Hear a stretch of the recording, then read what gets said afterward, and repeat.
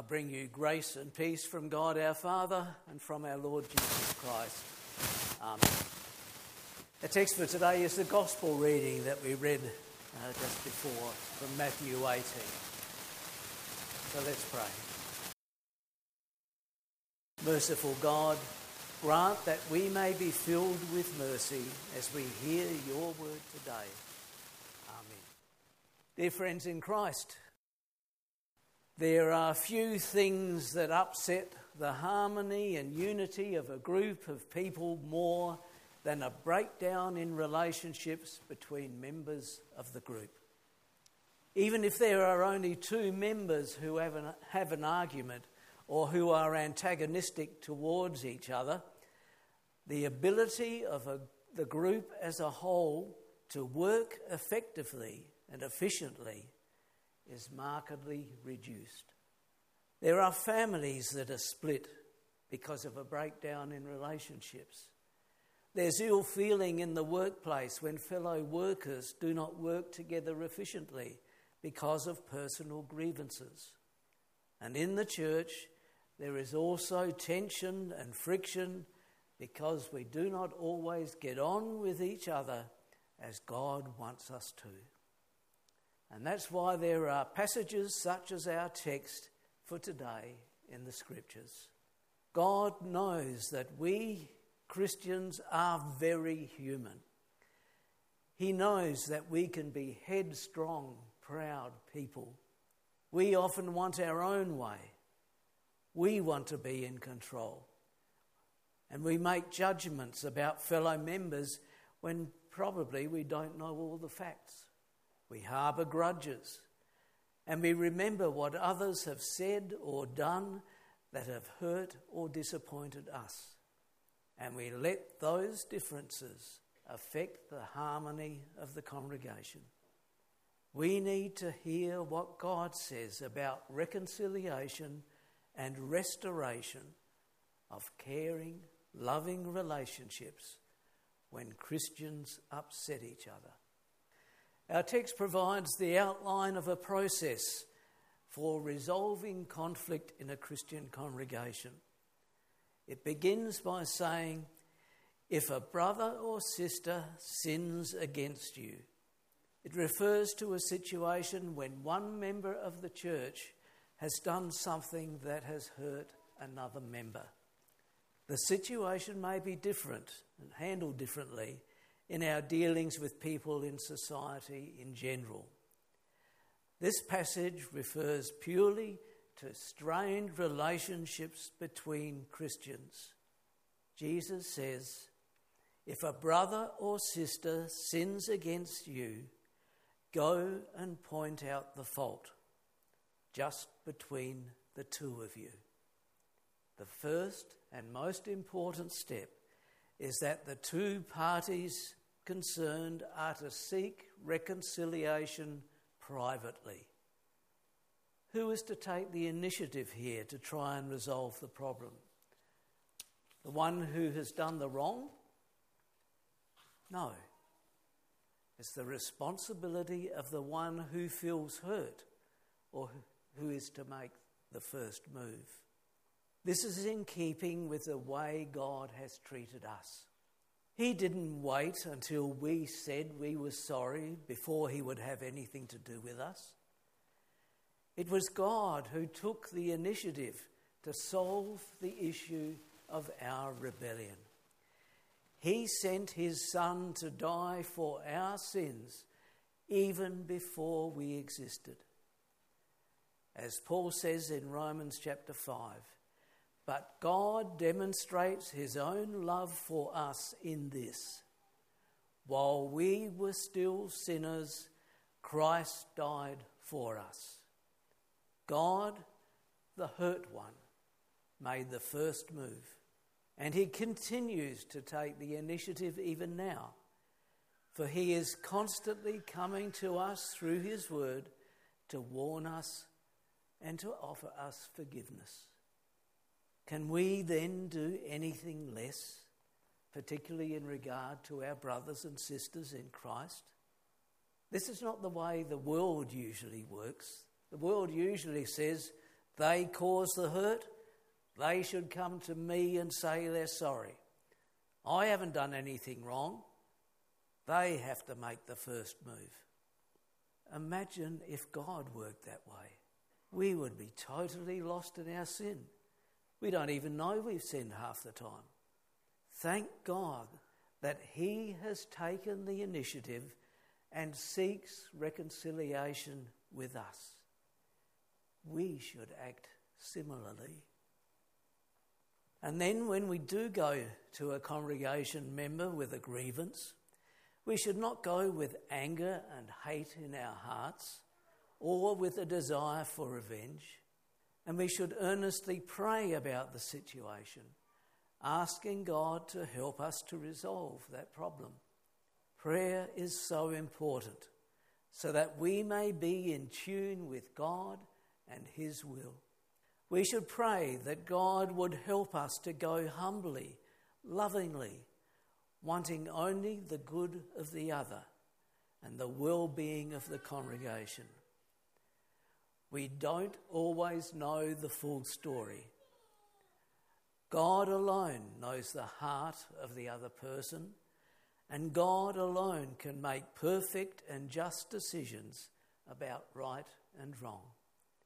We are to approach any difficult situation with a genuine love and concern for our fellow believers. It's my experience that many people are not even aware that they have caused hurt to another member of the congregation. They do not realise that their words or their actions have offended someone, and they are totally oblivious to the harm they have caused.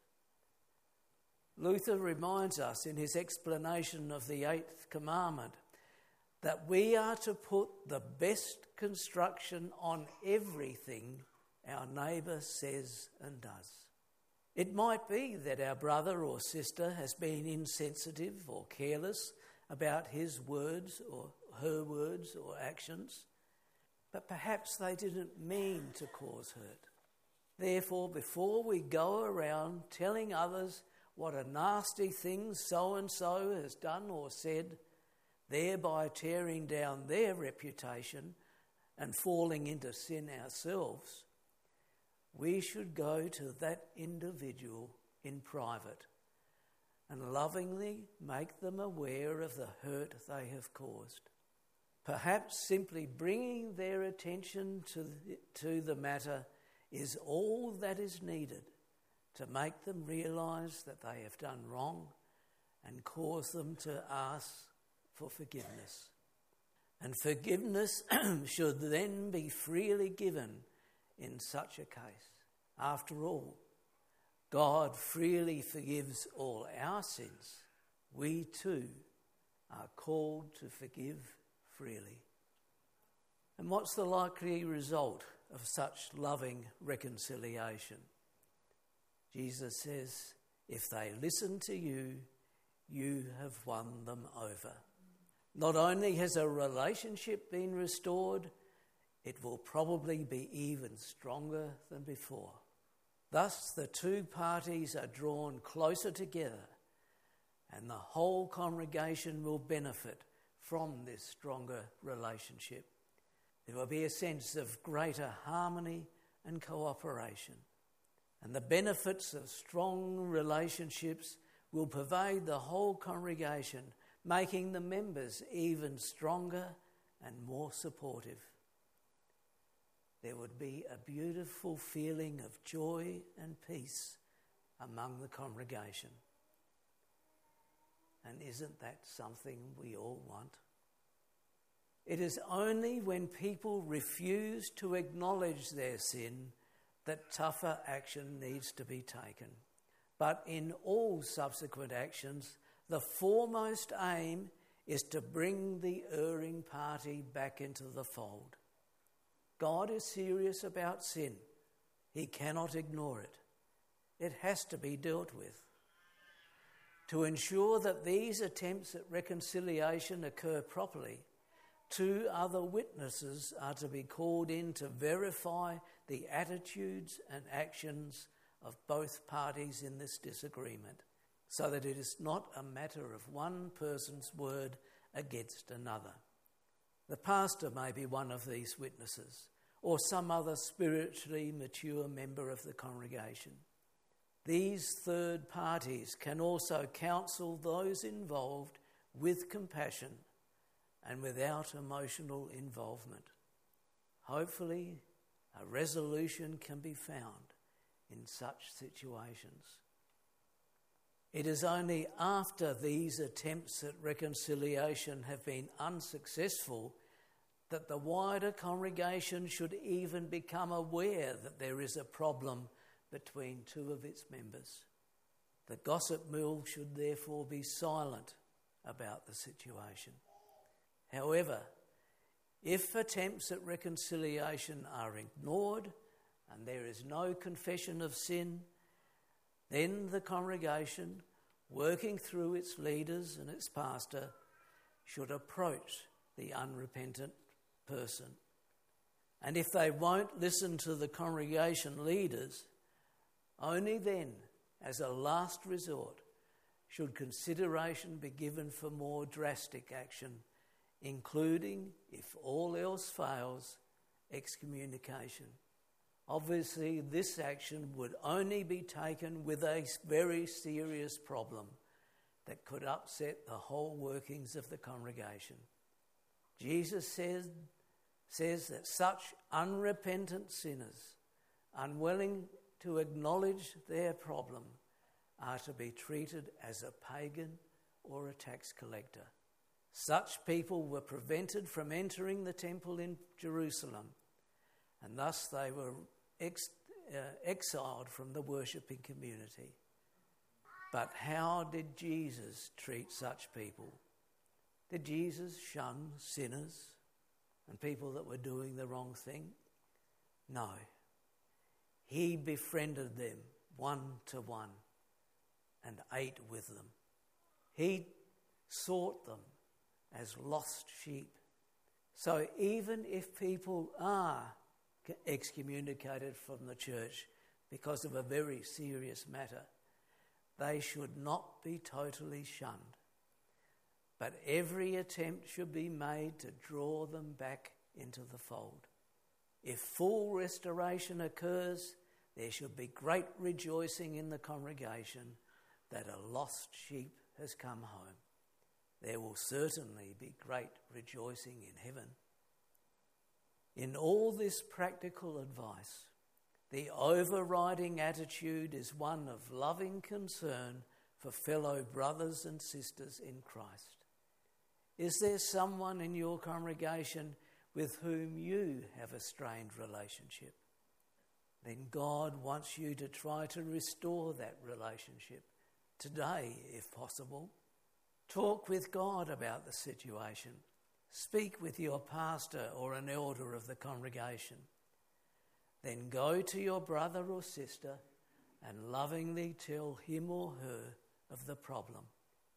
Make the first move. Offer free forgiveness without giving any appearance of superiority or self-righteousness. After all, we are all sinners. And don't forget, love for others is to be the mark of a Christian, and likewise it should be the most obvious ingredient in a Christian congregation. May you truly love your brothers and sisters in Christ, even the ones who hurt you. Amen. And the peace of God, which passes all understanding, keep your hearts and minds in Christ Jesus. Amen.